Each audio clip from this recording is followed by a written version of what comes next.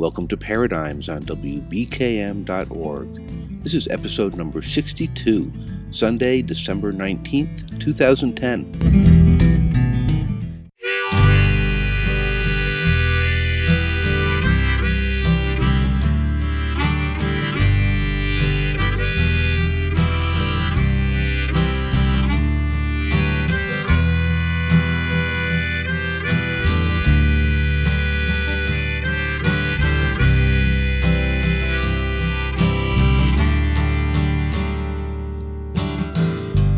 Got a good friend, she's been going through some bad times, between a rock and a hard place where dreams disappear. I got troubles of my own, but when I think about her, makes it look like I'm having a pretty good year. All my troubles seem small when I see these people with their backs against the wall, when I watch what they go through, when I see how far they fall. Compared to them, I got no troubles at all.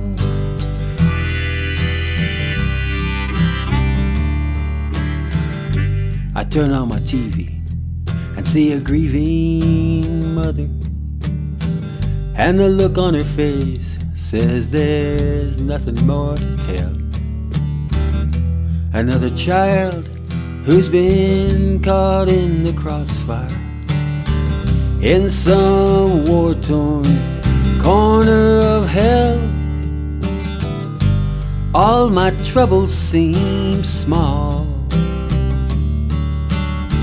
when I see these people with their backs against the wall, when I watch what they go through, when I see how far they fall. Compared to them, I got no troubles at all.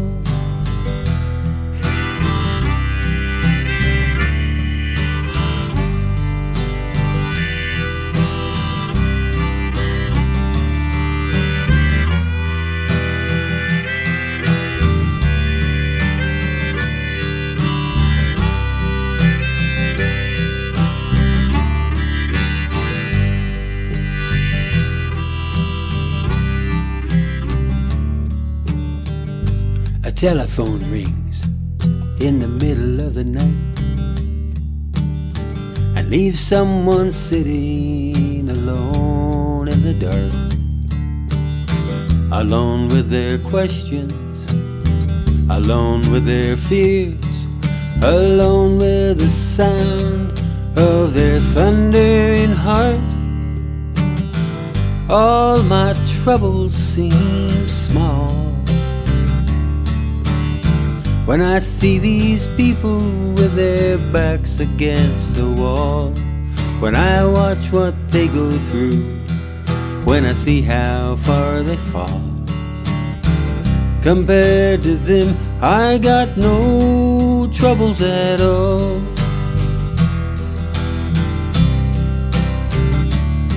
When I hear myself complain, when life seems so unfair, I think about these ones who've been broken by despair, and all my troubles seem small when I see these people with their backs against the wall, when I watch what they go through, when I see how far they fall. Compared to them, I got no troubles at all. I got no troubles at all.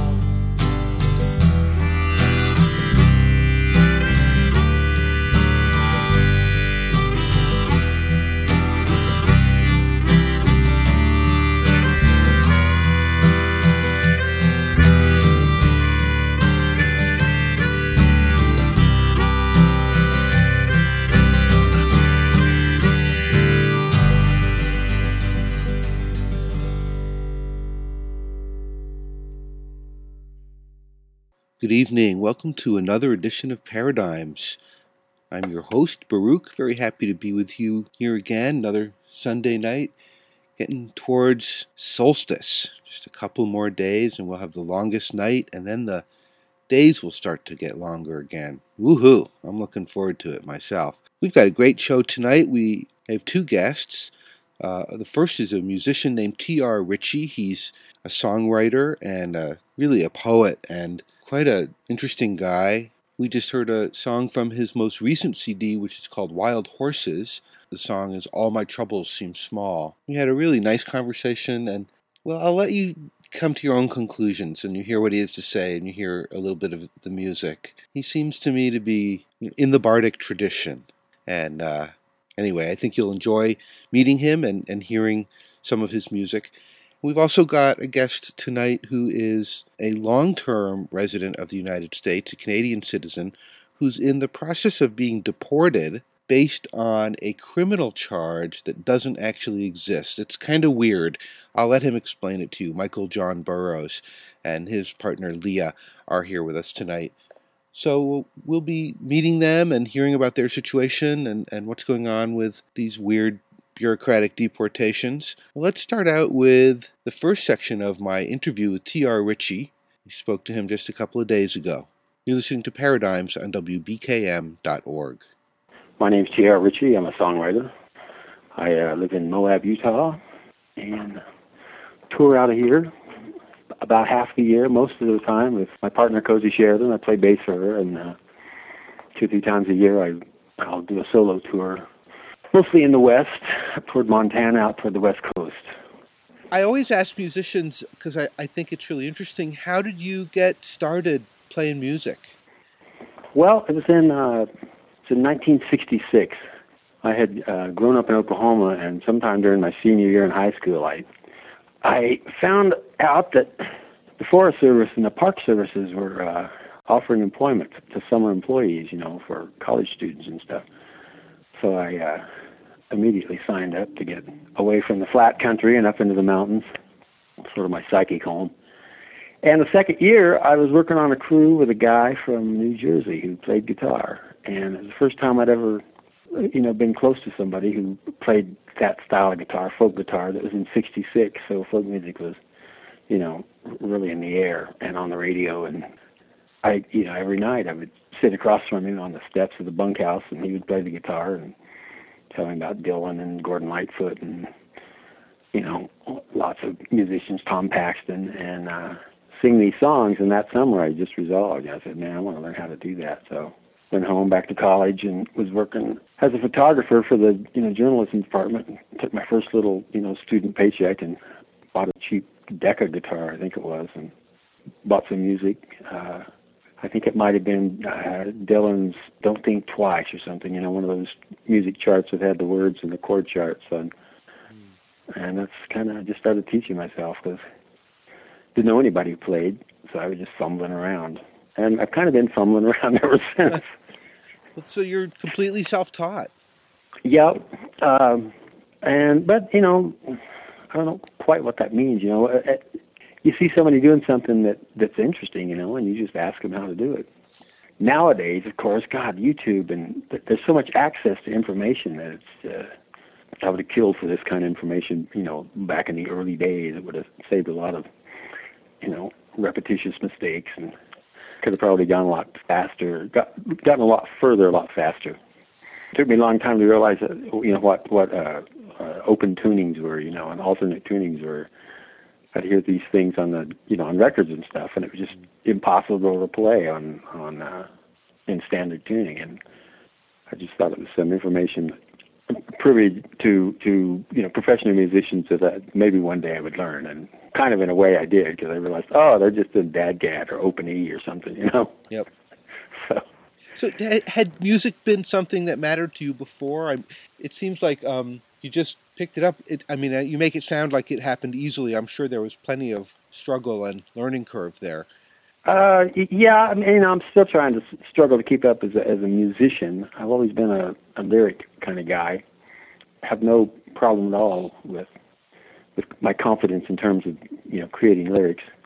music. I'm always trying to learn the next thing to keep me musically interested because, when I write songs, I like it to happen, I like the kernel of a song to happen along with some kind of musical idea because then they kind of, build on each other. And when that happens, I don't particularly need the guitar to, I don't have to have an instrument. I can work on songs wherever I am once I have the sort of a musical framework, a melodic idea. And the thing of the song that is sort of, it's like a seed in that an idea will come, but the pendant to the idea is sort of the whole song, It's like, finally, I've got it. I know where I need to go with it. All I have to do is exercise my craft, and I know I can do that.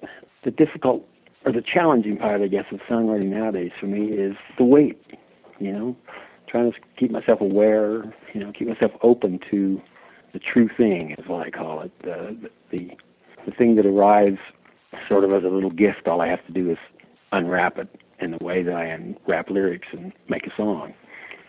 So it's a lot of waiting and the occasional pounce. I guess maybe I'm like a spider, spin the web, wait patiently.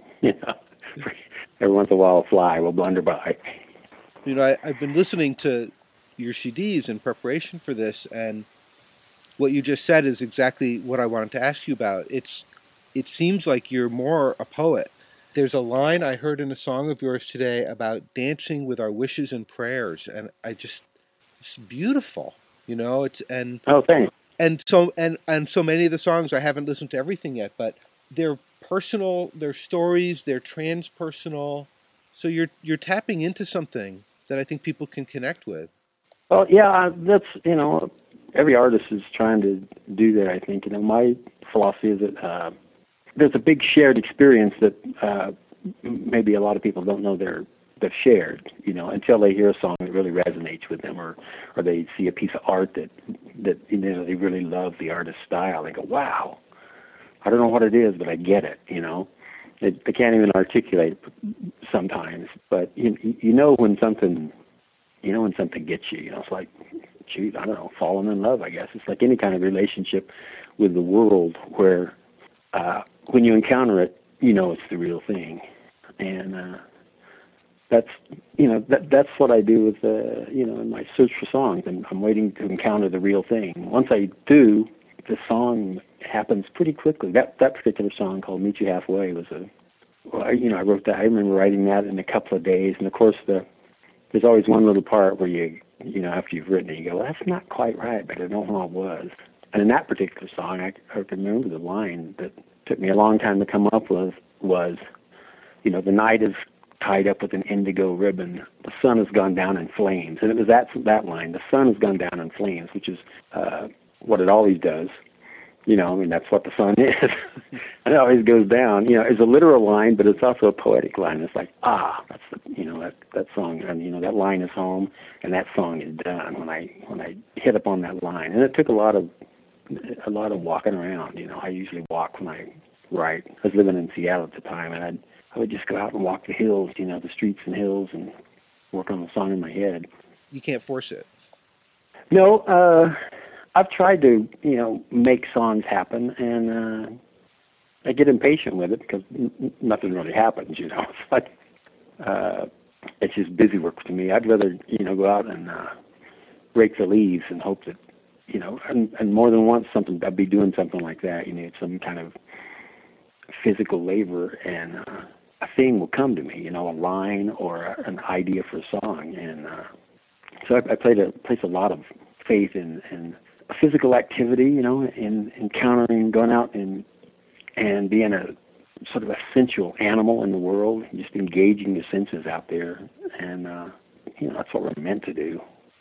Get out of your head, get down into your animal senses, and that's where you can really feel things.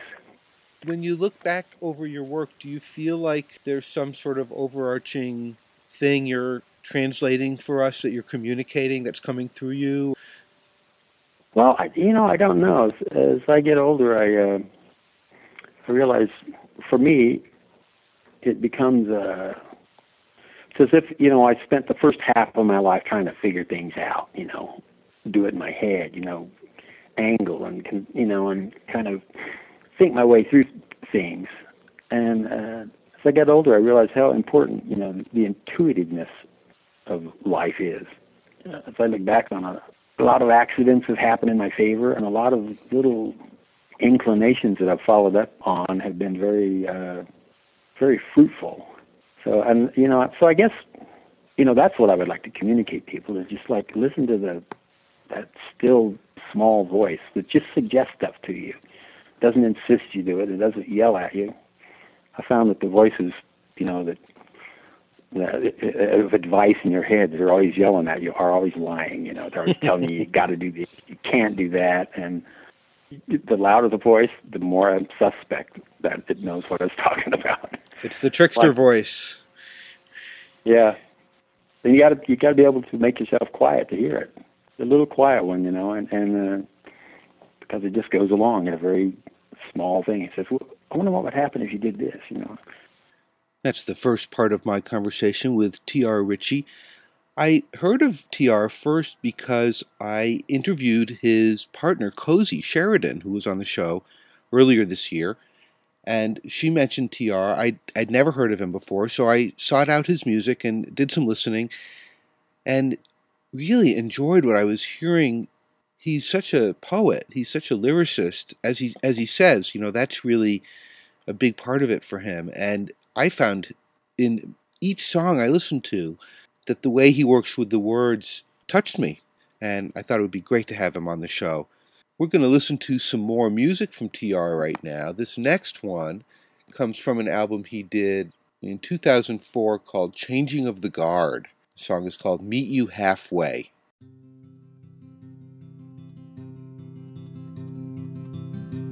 I'll meet you halfway, somewhere in the night. Look for me just past the moon, second star to the right. I'll meet you halfway, in a dream we are having somewhere, and the two of us can go dancing among all our wishes and prayers. I'll meet you halfway, and you'll know who I am. I'll be the one with that look in his eye, the one with his heart in his hand. I'll wear my favorite colors, you wear your favorite shoes. We can waltz to the edge of the night and watch tomorrow come true.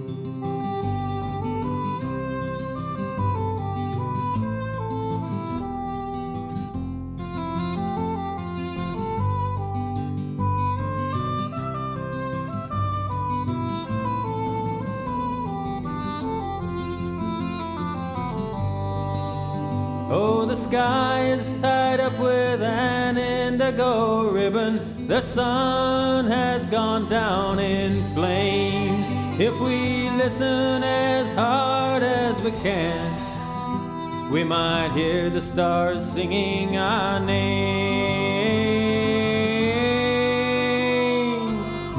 I'll meet you halfway. Just call if you think you'll be late.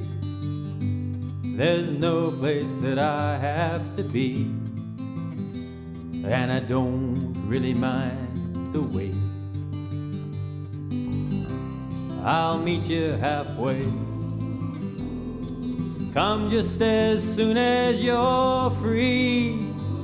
I've already saved you this dance, and time means nothing to me. I've already saved you this dance, and time means nothing to me.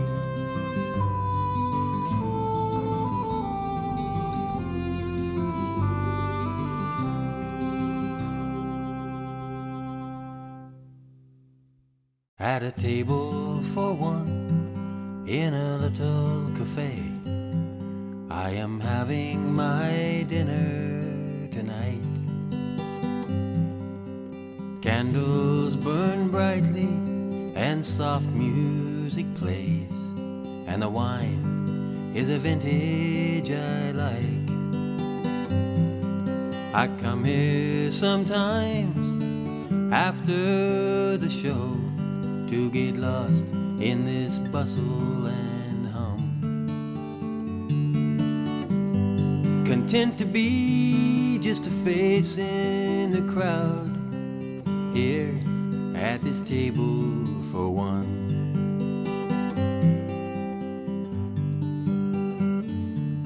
I watch the young lovers make eyes at each other in their own little corners of time. I gaze out the window and smile to myself at these little secrets of mine. I think of old friends and places I've been, and causes to which I have clung. And I'm lucky to be in such good company here at this table for one. And I feel at home at this table for one, where nobody needs a disguise. And yes, I know how it might look to some, but that's just the shadows telling them lies. At a table for one, you just might be surprised at how lively a party can be. There's always a couple of games to be played concerning the future and me. There's always a couple of laughs to be had when I think of some things I have done. There's always a time for the moments to shine here at this table for one. There's always a time for the moments to shine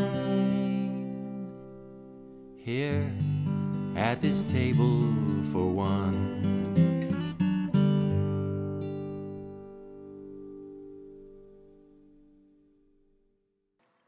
T.R. Ritchie, Table for One, from his CD Home Ground. Before that, we heard Meet You Halfway from his CD called Changing of the Guard. There's a link to TR's website and also to his CD Baby page at paradigms.bz. Check that out. He's got 5 CDs out, and they're pretty wonderful. I've had a really great time listening to them.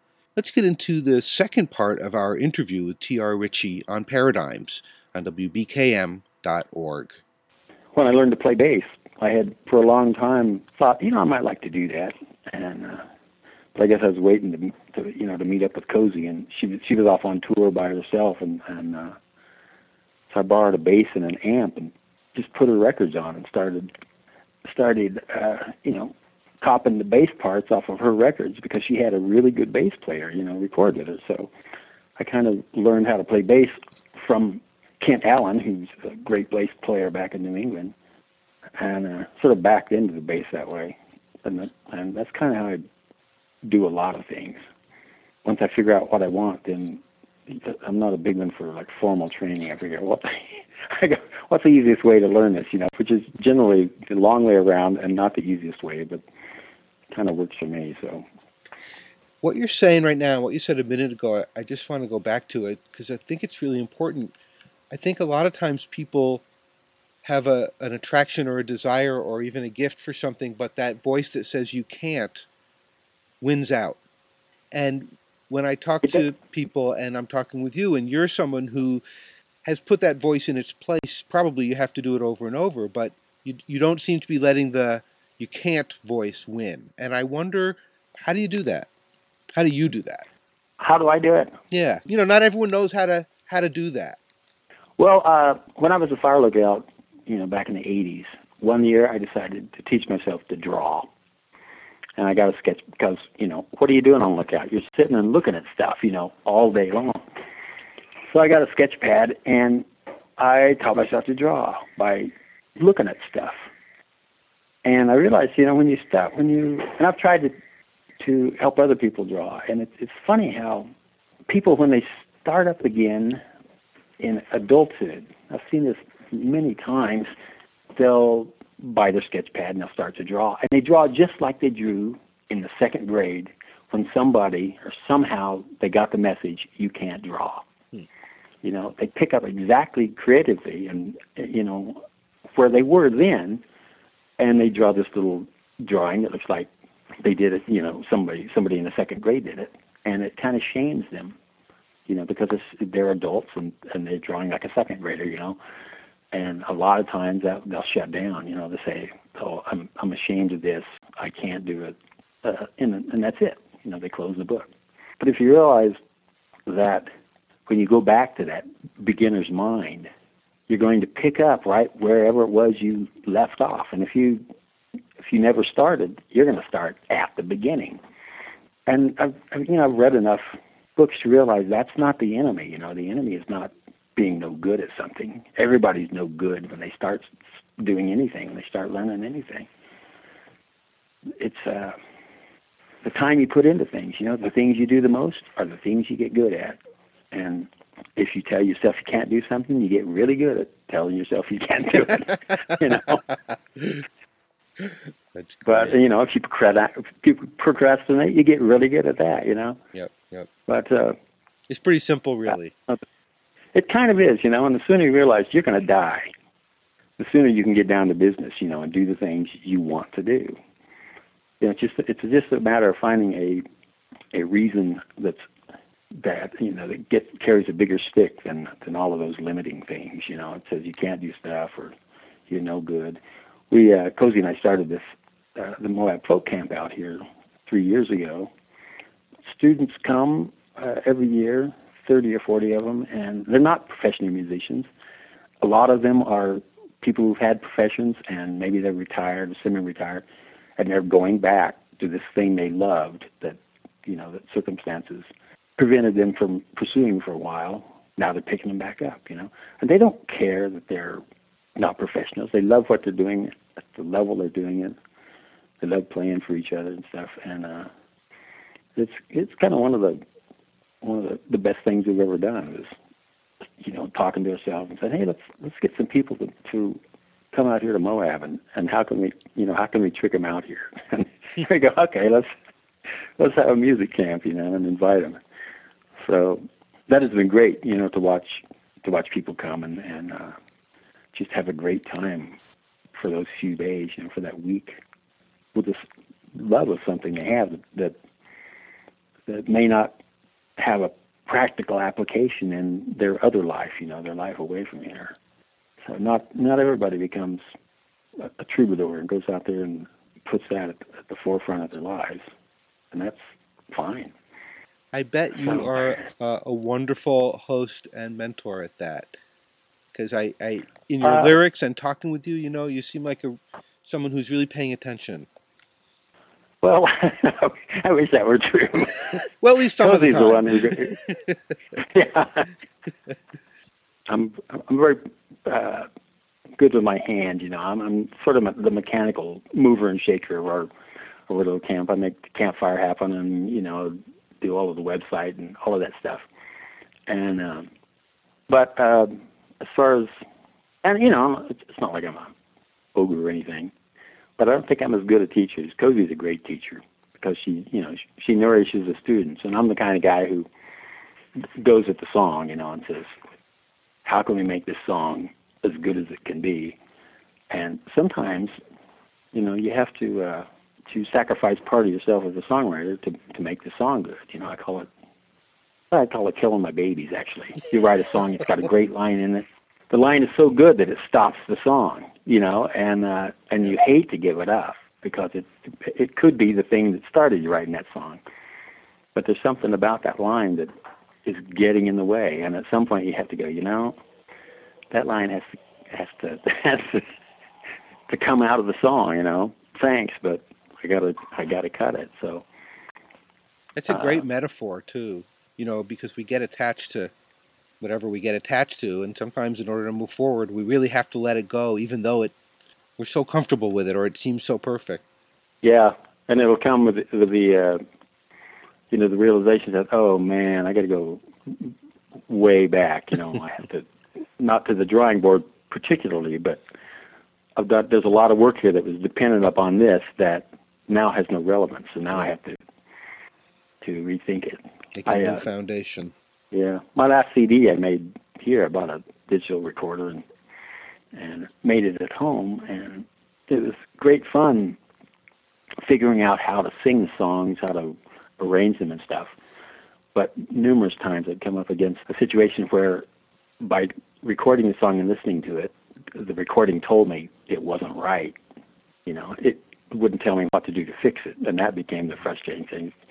So I'd have to sit with things, why doesn't this work? What am I going to have to do? And then that's my job, is to figure out the next thing, and eventually I got them all into a shape I was happy with, but there is that realization sometimes when the thing that feels so right and perfect, when you get it away from yourself, say record it or something, listen back to it, you go, ew, what was I thinking? And you realize, no, I hear it one way in my head, but when I record it, it doesn't sound like that, So those sort of sinking feelings that make you realize, well, my work is not done. But it's a good thing the work is not done, because when the work is done, then you're done.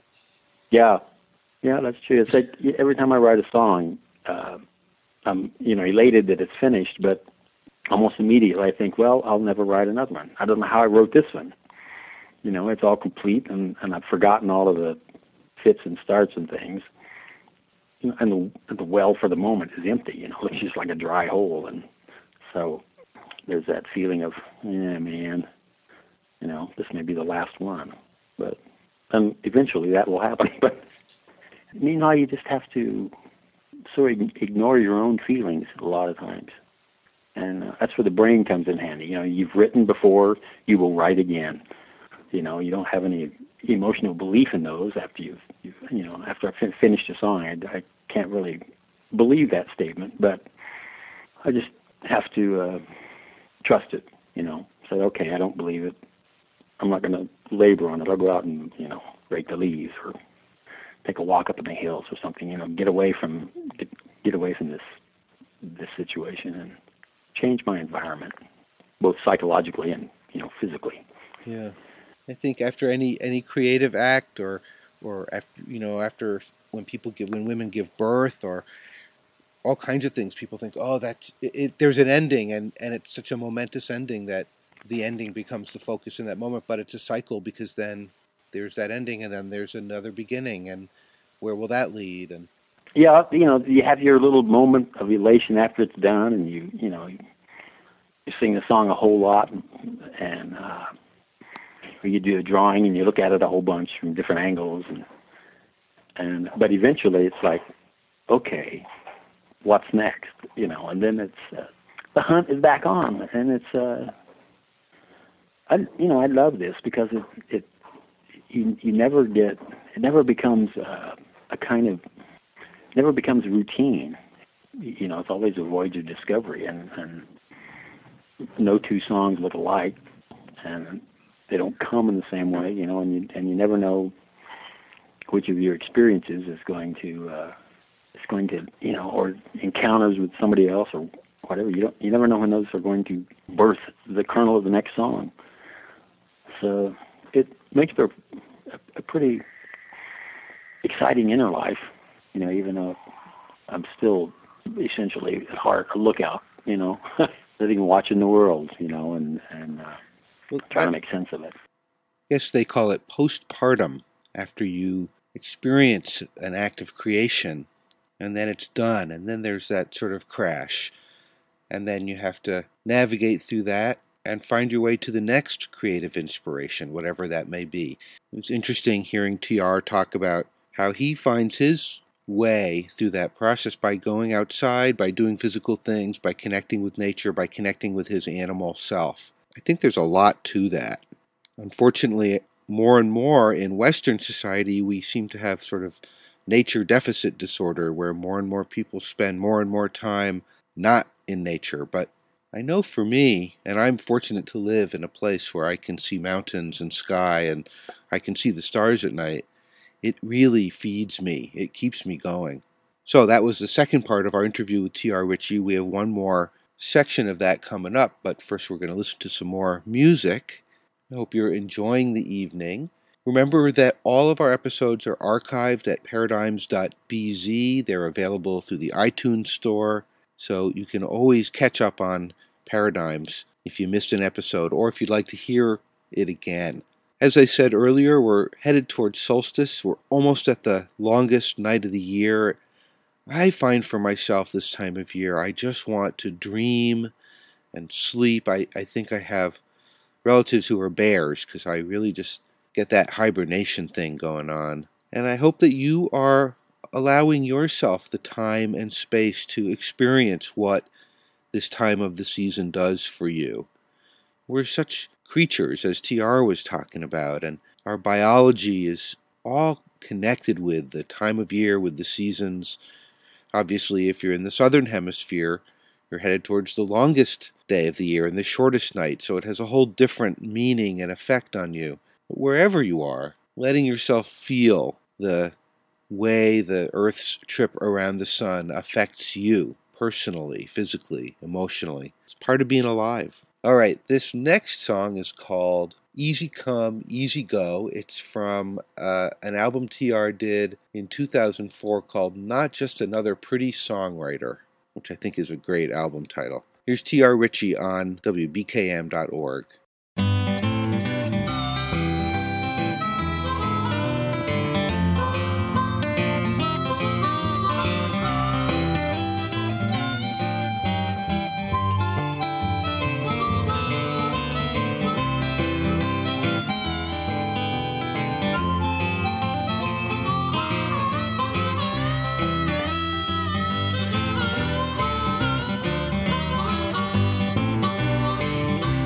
Come, easy go, rolling with a punch will soften the blow.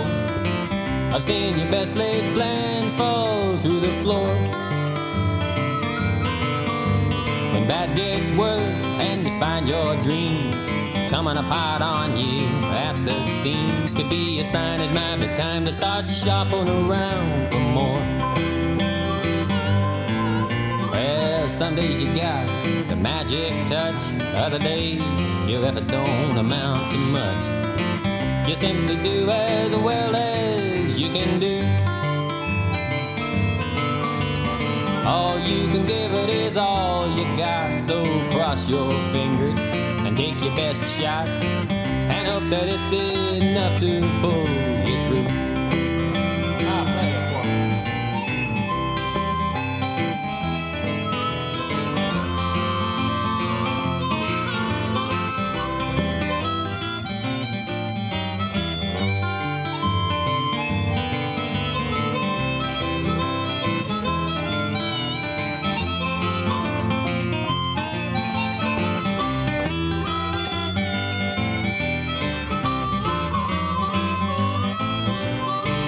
Heads it's yes, tails it's no. There's rags and riches in every throw, and the odds haven't changed since the game of chance began. Lose a little ground, gain it back. It's no great loss if you don't keep track. One look at your feet will show you where you stand. So make your peace the best you can between Lady Luck and the bogeyman, and learn to live with your heart pinned to your sleeve. Life is short and time rolls on, and all that remains when you're come and gone is a crooked line the footprints that you leave. I say make your peace the best you can between Lady Luck and the bogeyman, and learn to live with your heart pinned to your sleeve. Life is short and time rolls on, and all that remains when you come and gone is a crooked line, the footprints that you leave. Take it home, children.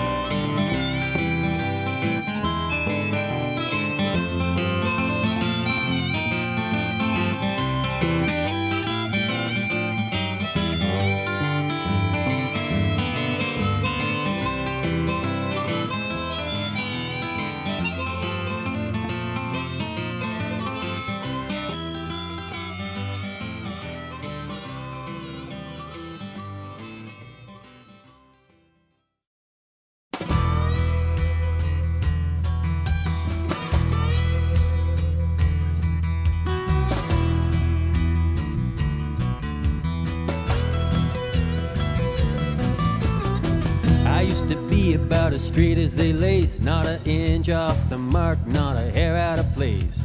Shoulder to the wheel, one eye on the ball, the other eye glued to the clock on the wall. But sometimes in the back of my mind a little voice said, son, you're gonna be in your grave one of these days, and it'll be a little late to change your ways. Now is the time to get your living done.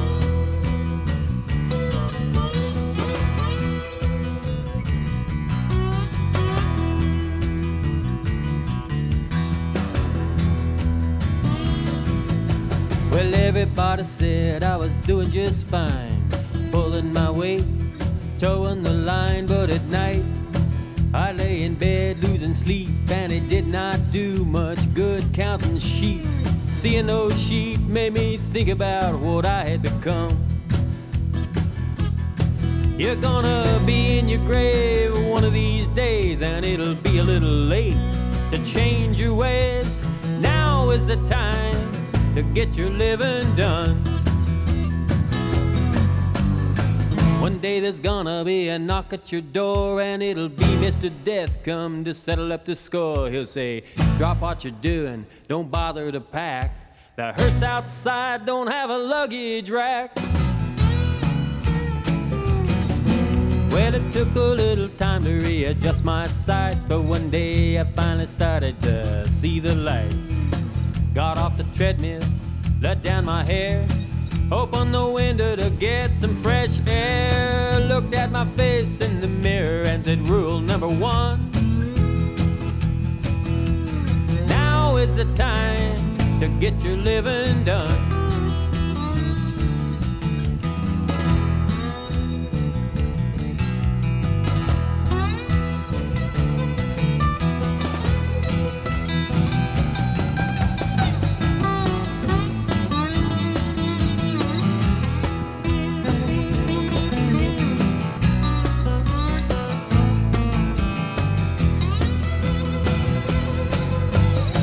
One day there's gonna be a knock at your door, and it'll be Mr. Death come to settle up the score. He'll say, drop what you're doing, don't bother to pack.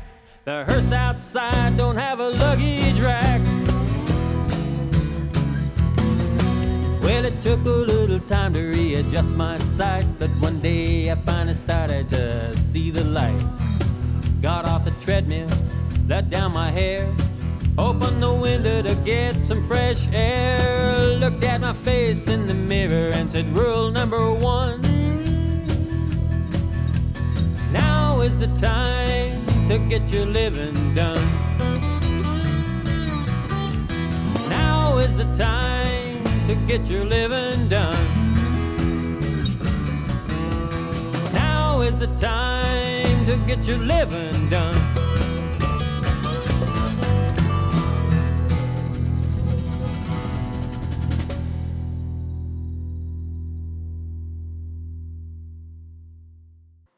That one's called Rule Number One, T.R. Ritchie from his CD Home Ground. And before that, Easy Come, Easy Go from Not Just Another Pretty Songwriter. Let's get into our final bit of interview with T.R. Ritchie and some more music, and then we'll hear the conversation I had with Michael, John Burrows, and Leah Ryder. Here's T.R. Ritchie on Paradigms. Okay, so here you are. You're this person. You've lived this amount of time. You've had these experiences. You've gone this direction. You've developed yourself the way you have.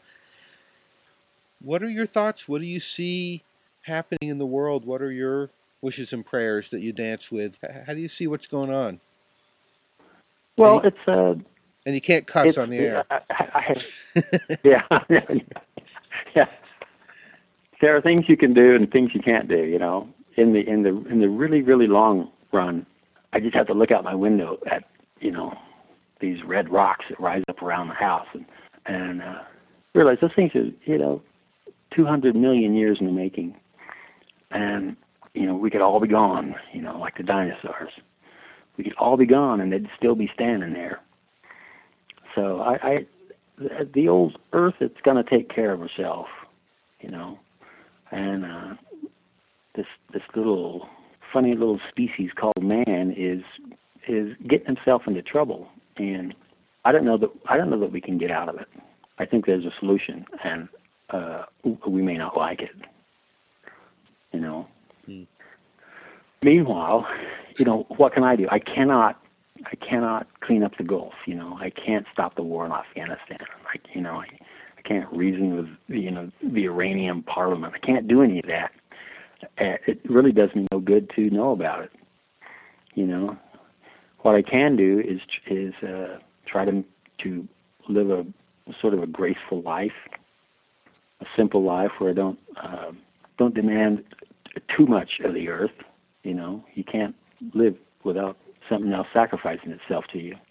But to try to live a right life, whatever that is, a kind of graceful, meaningful life, offer some kind of example, maybe, some kind of long view example, which I think my songs are. I try to take a perspective where we really are empowered in our lives we have that choice to live proactively or to just react to stuff.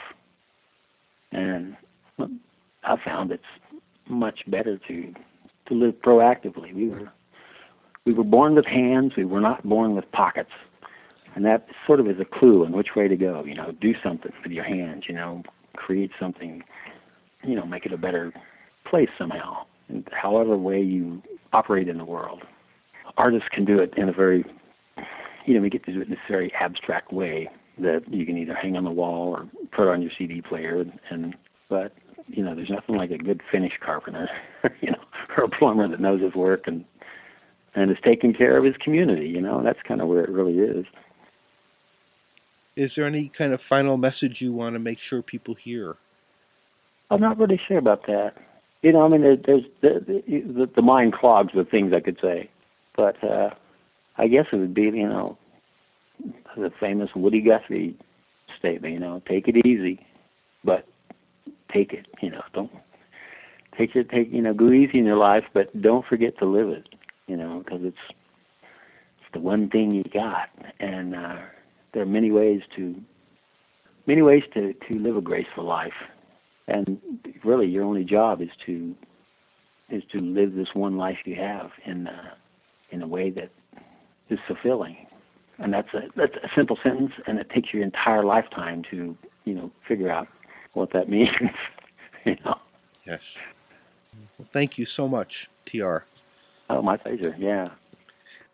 I will definitely be looking for T.R. Ritchie when he is touring in the East next, so that I can meet him in person and enjoy an evening of his music live. I think that would be great. And I know that he tours around with his partner Cozy Sheridan, so be on the lookout. We're going to listen to one more song of TR's, and then we're going to get into the next part of the show. This is called My Father's Wildest Dream, and it's the title track of an album TR put out in 2003.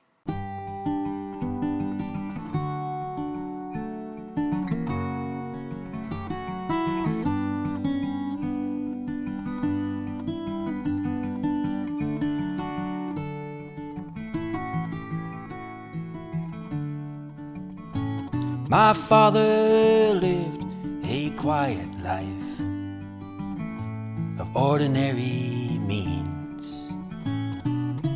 safe within the soft confines of comfortable routines, as steady as the ticking clock that measured out his days.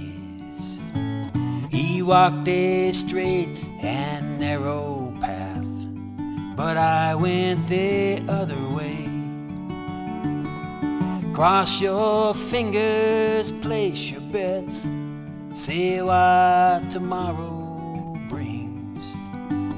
It might be argued I became my father's wildest dream.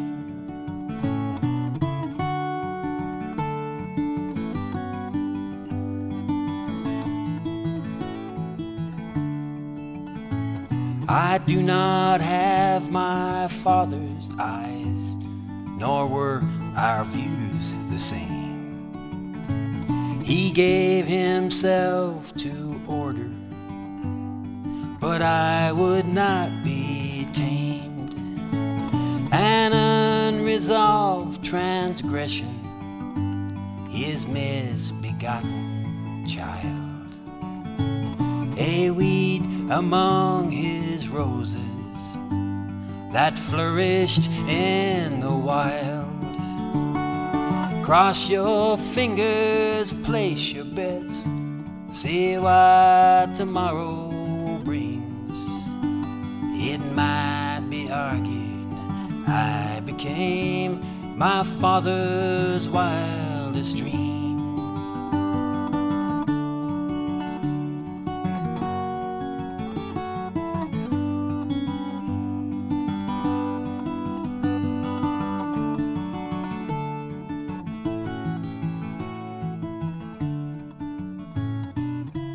I was with him when he died, one late November day. But there was no exchange of words before he slipped away. Thus it sometimes is between the father and the son, strangers of a common blood, without a common tongue. Cross your fingers, place your bets, see what tomorrow brings. It might be argued I became my father's wildest dream. It might be argued I became my father's wildest dream.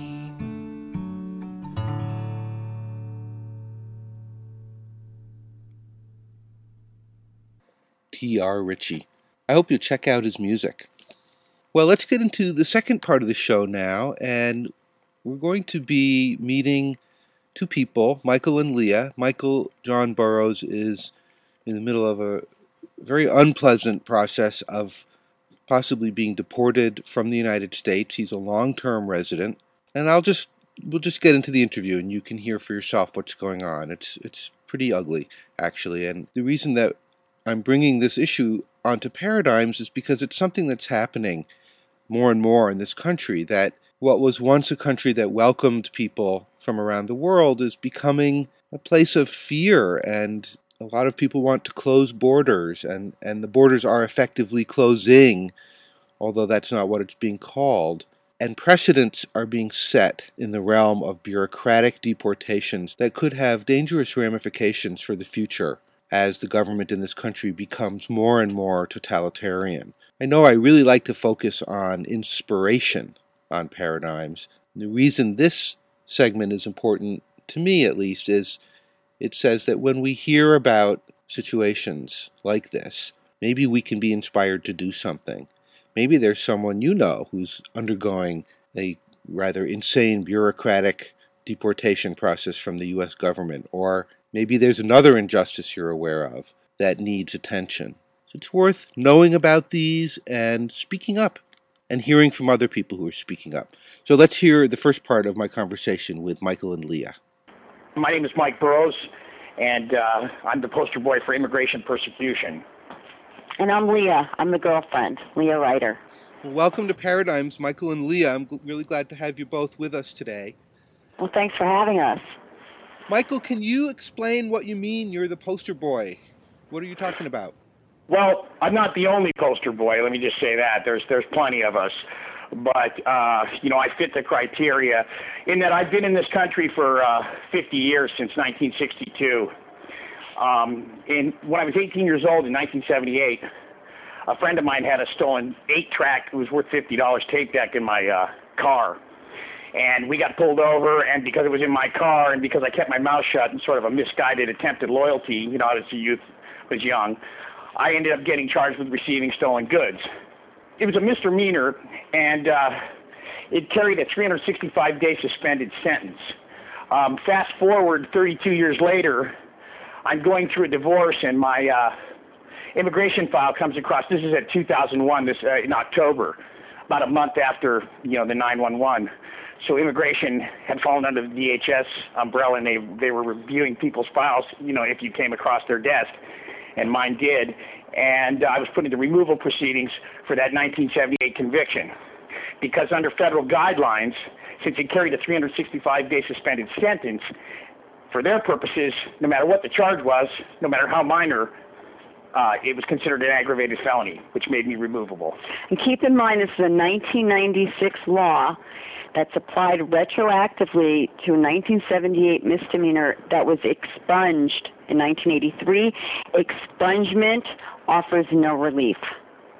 I even went back to court in 2006 and took the expunged case, had it reopened and vacated, a coram nobis, which is a writ of error because I was over-sentenced for it, and had it reduced to a non-deportable offense, and the government will not recognize it. So Mike's being deported for a conviction that does not exist. So that sounds crazy. It's crazy, and the federal government can do any crazy thing it wants. And the reality is that once you get on that, the removal merry-go-round, there's really no way to get off unless a higher court orders it. And in my case, they're fighting me on grounds of time tolling limits. In short, they sent me when I appealed my sentence, they sent me a notice of decision that I never received. They claimed they sent it. And so about a year and a half later, the ICE pulled my bail and took my $10,000 bond. I've been without bond for 2 years, so I could, like I said, go at any time. The reasoning for that was I did not apparently respond to their, letter that I never got. So the Board of Immigration Appeals never served the final removal order.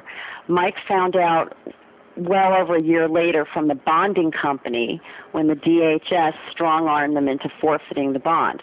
So not only did Mike's dad lose out on the $10,000 cash, he was charged a $4,000 penalty.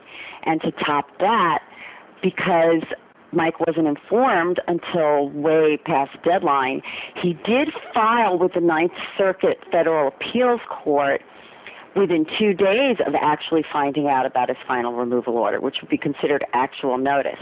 But because the Ninth Circuit would never recognize that, the merits of Mike's case have never been heard, and he keeps getting blocked on time tolling, even though it's the fault of the government that he wasn't considered timely in his filing. And the reason for that is because what essentially happens when the case gets in front of a judge, like in the Ninth Circuit, the immigration will say, well, he's gone past the time tolling, and so they won't look any further, and even from what I can tell, even read the brief, and that explains why the time tolling is the way it is. It doesn't even get to the judges because the clerks look at it first.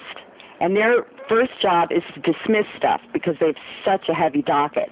The Board of Immigration Appeals has just dumped so many cases on the courts that they don't have time to look at everything. So essentially, the case gets dismissed before the merits are ever heard. And, the case is a dead bang winner on about 4 or 5 different points. There's a law that says that they can't retroactively prosecute crimes before, I believe it's 1988. Mine was in 78. There's also a thing called Codus Vargas, which says that they have to drop the deportation if the status of the removable offense has been changed. That hasn't happened because, again, I can't get in front of a judge. So basically, the law is on Mike's side, but he could never get heard because of these time tolling constraints. Let me ask a couple of questions here. It sounds like you're caught in the bureaucratic ringer. Exactly. My question, the first thing that comes to mind is there any other reason they want you out of the country? Are you political? Are you, who are you? I'm absolutely nobody. I'm Joe Average.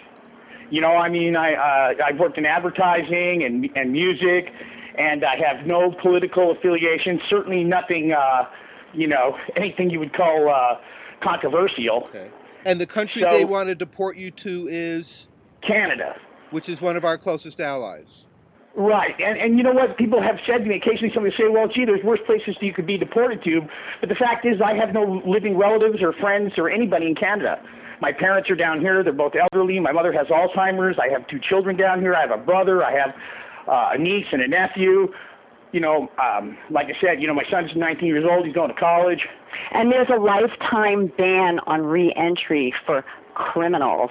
And if I should want to cross back in, it's a 20-year federal sentence in jail for coming back in, So it puts me between a rock and a very hard spot. And Mike's mother, who has Alzheimer's disease, is never going to visit him in Canada. Of course not. Are you allowed to have legal representation? I am, but there's a couple of problems with that. I've been fighting this for 9 years. I've been pro se. In other words, I've represented myself up until now. Because to put it this way, I sat and figured out if you looked at the hours it would have taken to get me to the point where I'm at now, 9 years later, I've spent $500,000 or more. That's just a little deeper than my pockets. Well, we have tried to get pro bono legal help, and we've actually had lawyers approach us. We send them all our documents, we fax them stuff, and then they end up telling us it's too complex, they don't want to touch it. So one of the things that we just filed with the court is an application for pro bono counsel. So they could choose to appoint us counsel, and it's not just the issue of getting help.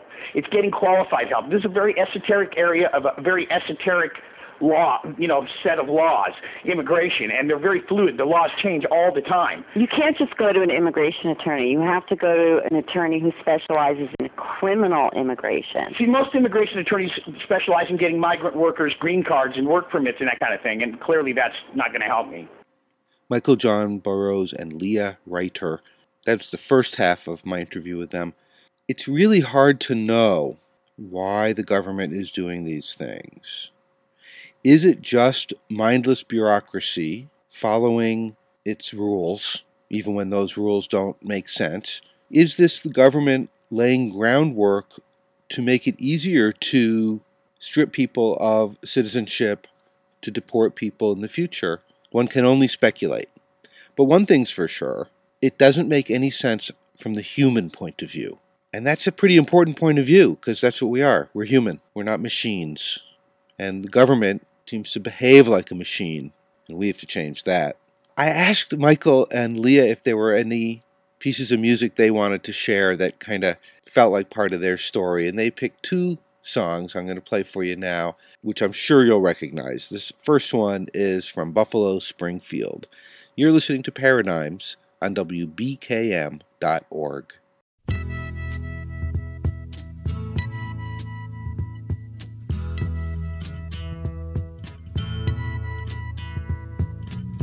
There's something happening here, but what it is ain't exactly clear. There's a man with a gun over there, telling me I got to beware. I think it's time we stop, children, what's that sound? Everybody look what's going down.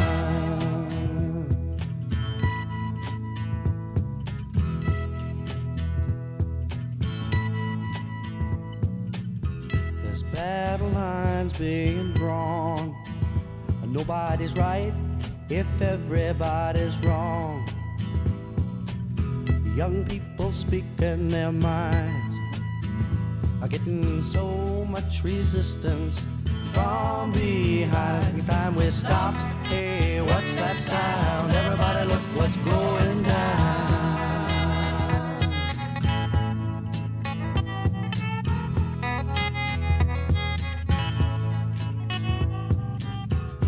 What a field day for the heat. 1,000 people in the street, singing songs and carrying signs, mostly say hooray for our side. It's time we stop, hey, what's that sound? Everybody look what's going down.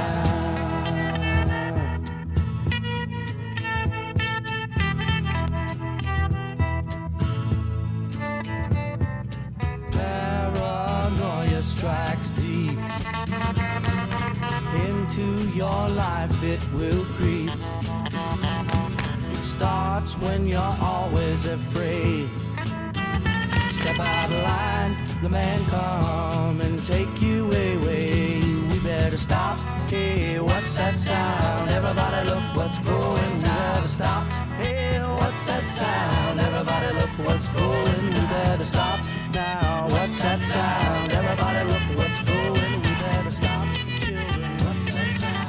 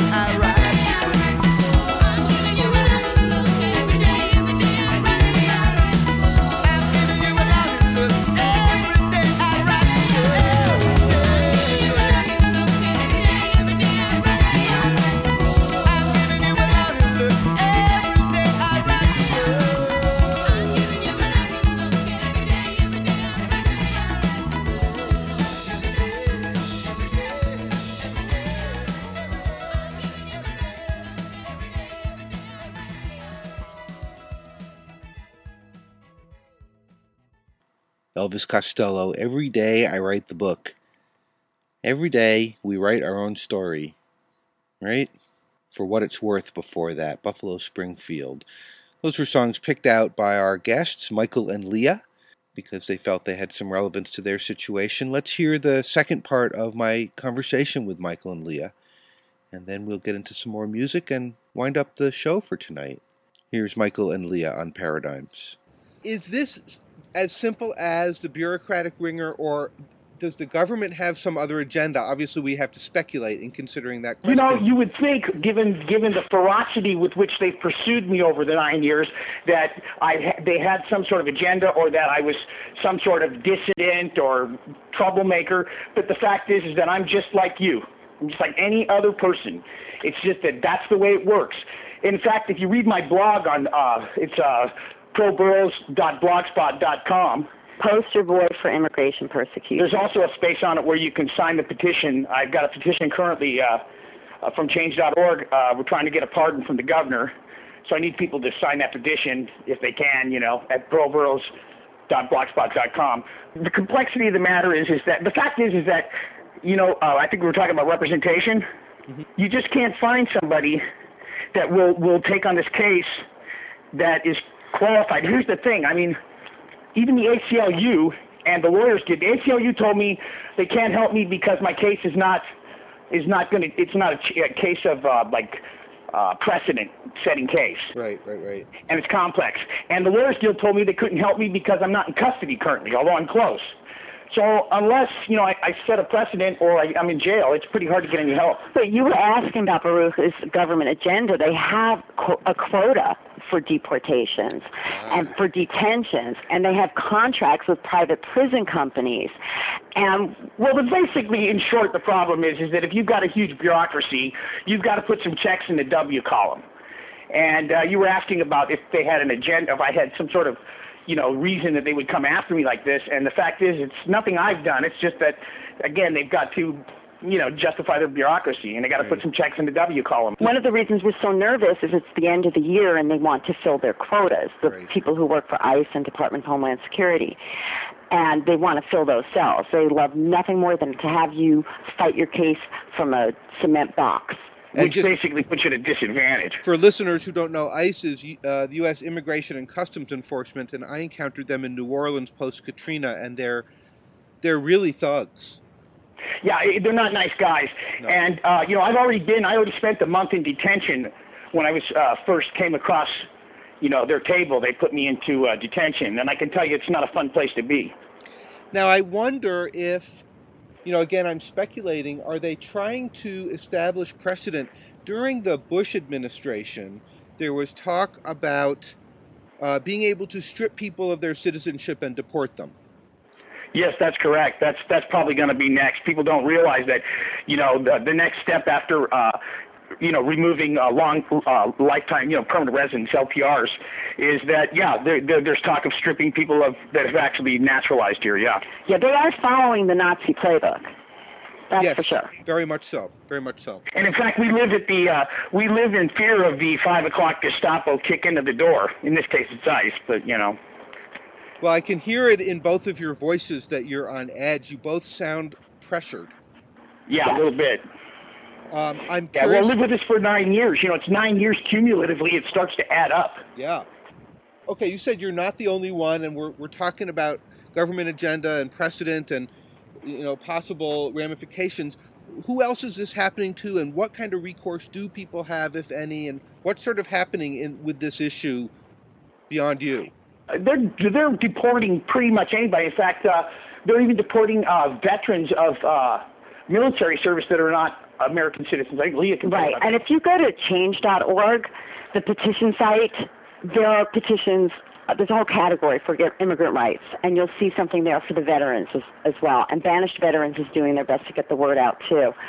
They're not only deporting veterans, they're deporting children. There's a story in the news now about a child who is ill, and he can only get medication from this country. So they really have no bounds. That's the problem. There's no humanity, and judges have been stripped of their discretion by the 1996 law. the best shot that any of us have is public opinion and pressure on governors. Governors can issue pardons. Senators can initiate private bills, which are tough to get, but they do it. Public pressure is the only tool we have, and thank God for social media, because the mainstream media does a terrible job of reporting on this. Yeah, they could really care less, it seems. Boy, it's just ugly. It's very ugly. Yeah, I never thought in my lifetime I'd be waiting for that knock on the middle of the door. I might as well be in Nazi-occupied Europe. I am so sorry that you and that anyone has to go through this. It's inhumane, and it's exactly counter to the mythology of what the United States is, which helps. Exactly the mythology of what the United States is.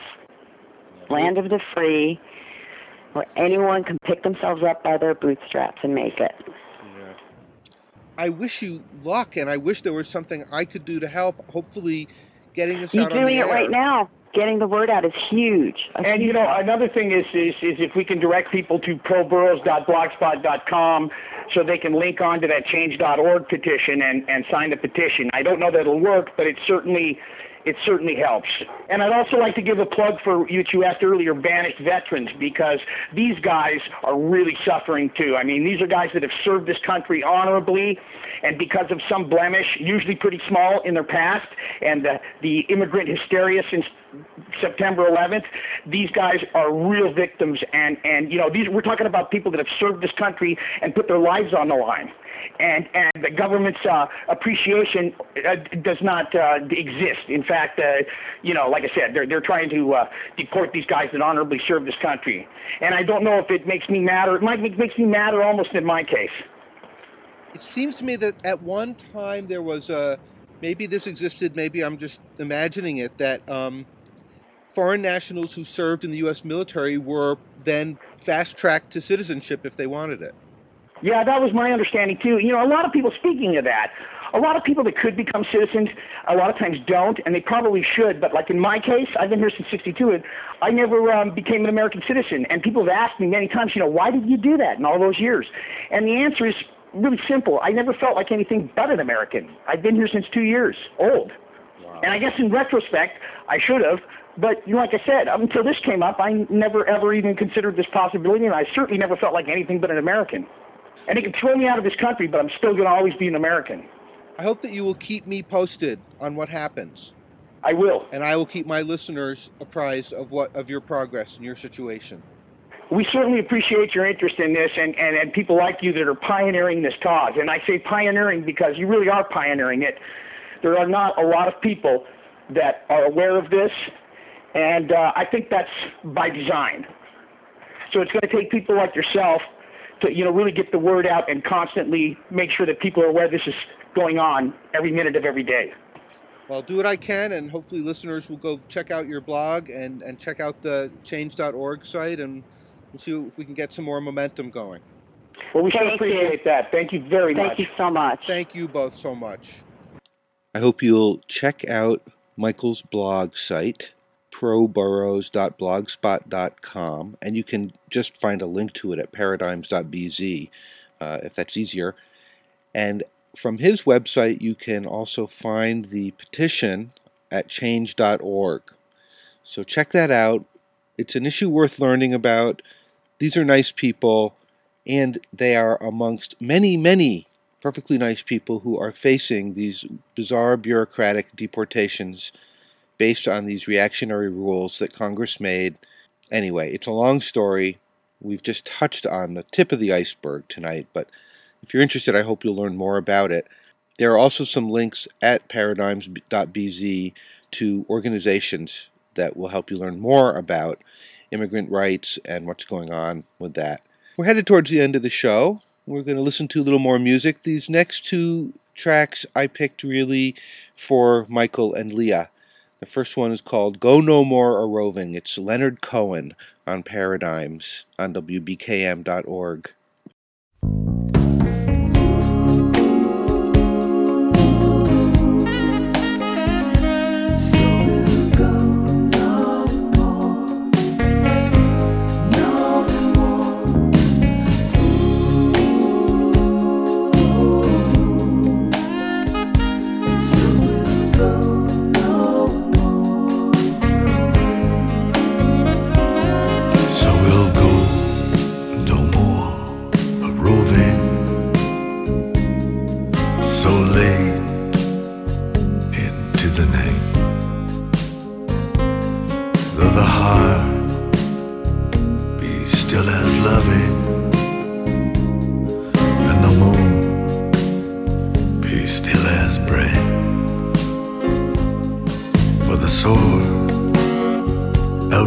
red sheath and the soul outwears the breast, and the heart must pause to breathe and love itself, have rest.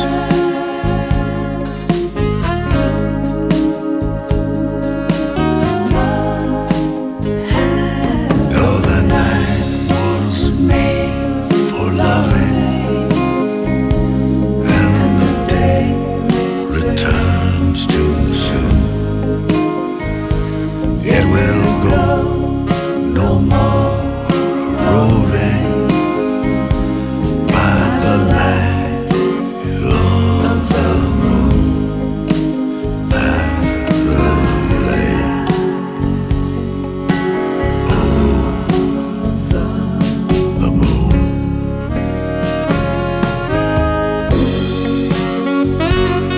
For the soul outwears its shame, and the soul outwears the breast,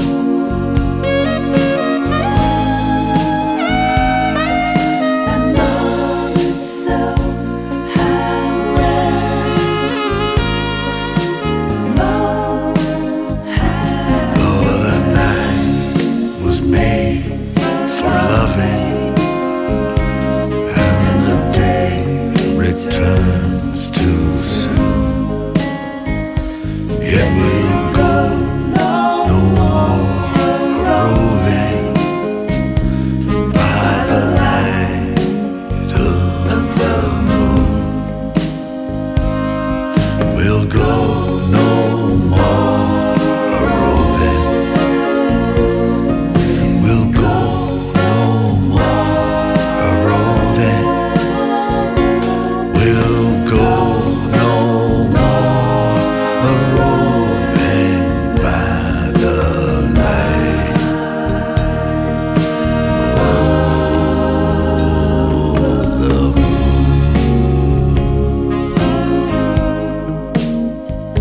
so we'll go no more, no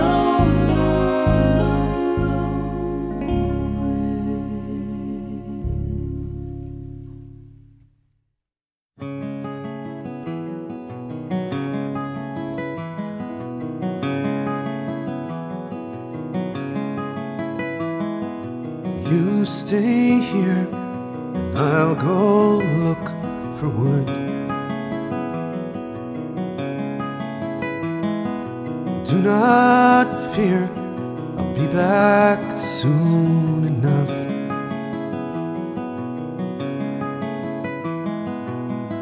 Do not let the fire die, neither let it burn too bright.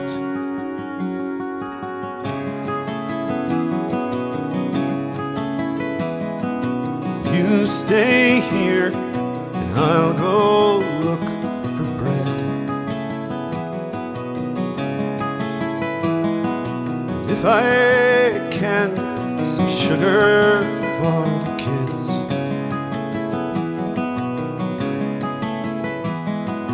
Dry your eyes, I'll be alright.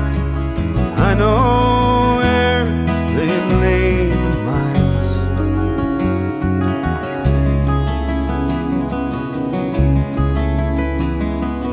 You stay here, and I'll go look for coats. There may still be some out on the road. We'll wash them clean with melted snow. The kids don't ever have to know.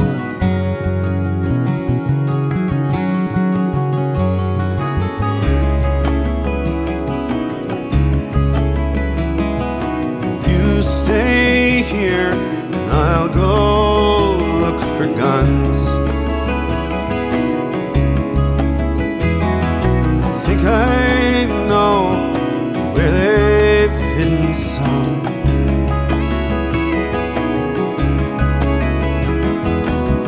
the tiger comes one night, we won't go without a fight.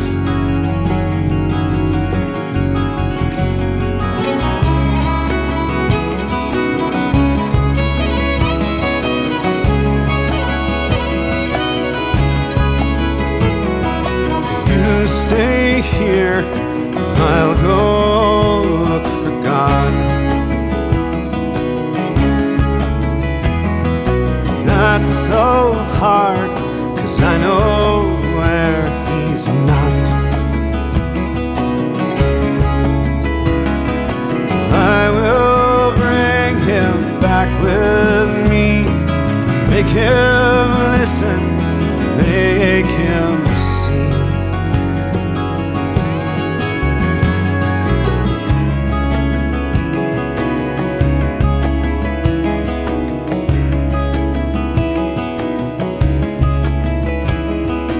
You stay here, and I'll go look for wood.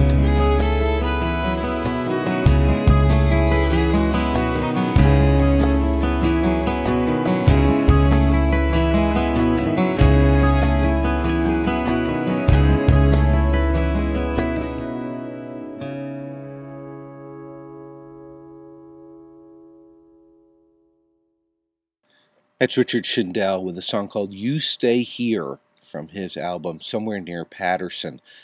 And from Dear Heather, we heard Leonard Cohen, Go No More A-Roving. And I just send those out to Michael and Leah in the hopes that they're able to get the United States government to stop screwing with them. Well, we're coming to the end of the show. It's, as always, a pleasure to present Paradigms to you. And I love hearing from people. I love hearing your feedback. I love hearing your ideas. You can always email me, Baruch, B-A-R-U-C-H, at mcn.org, or just go to the Paradigms website, paradigms.bz, and click on email. And if you haven't been to the WBKM website lately, it's been completely redone. It's really beautiful. It's functional. WBKM.org, which is the home of Paradigms. And it's the holidays. I just want to put this out that the guys who started WBKM, Eric and Tony, are pretty amazing people who have been keeping this station going, building their vision, and presenting radio in a way that has almost died out in this country. And even though this is an internet radio station, it's a real radio station. It's the way radio used to be. And appreciate you listening and supporting Paradigms and supporting WBKM. Next week's show features finalists in the Curry Stone Design Prize contest. The Curry Stone Foundation gives out a design prize every year to people who are designing things to make life better. I'm not talking about the newest gizmo. I'm talking about library parks in Colombia. I'm talking about bicycle-powered corn huskers in Guatemala. I'm talking about sanitary pads for women made out of banana stem fibers in Rwanda. So tune in next week to hear from some of the people who are involved with the Curry Stone Design Prize who have designed those very things, along with lots of great music. So that'll be next week's show. I hope you'll tune in on the 26th for that. Have a great holiday. Enjoy the solstice.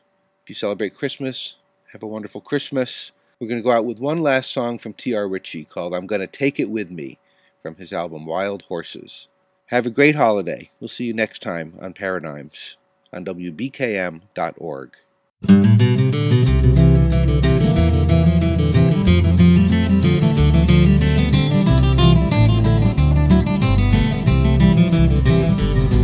When it's my time to go, it ain't the dying that I'll mind, but I'm sure gonna miss some things I'll have to leave behind.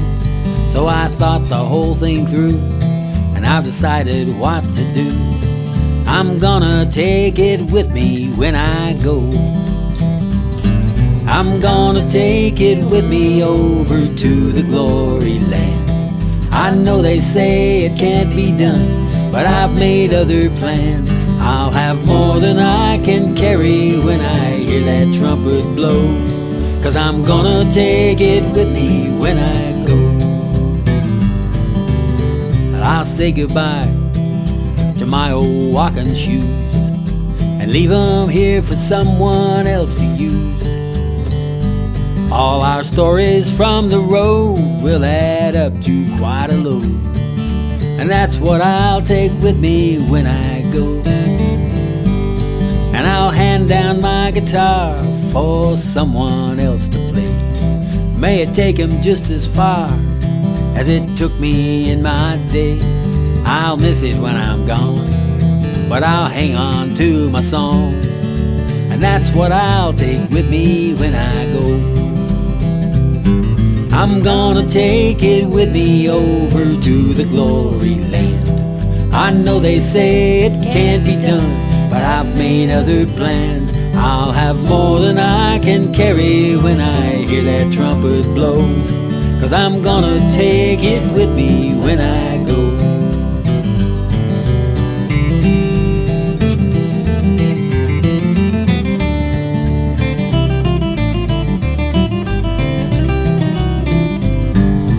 No more shall I mingle with the many friends I've known, but I shall not forget the love and kindness I've been shown. The light of all those hearts will be my beacon in the dark, and that's what I'll take with me when I go. I'm gonna take it with me over to the glory land. I know they say it can't be done, but I've made other plans. I'll have more than I can carry when I hear that trumpet blow, 'cause I'm gonna take it with me when I go. I'll have more than I can carry when I hear that trumpet blow, 'cause I'm gonna take it with me when I go.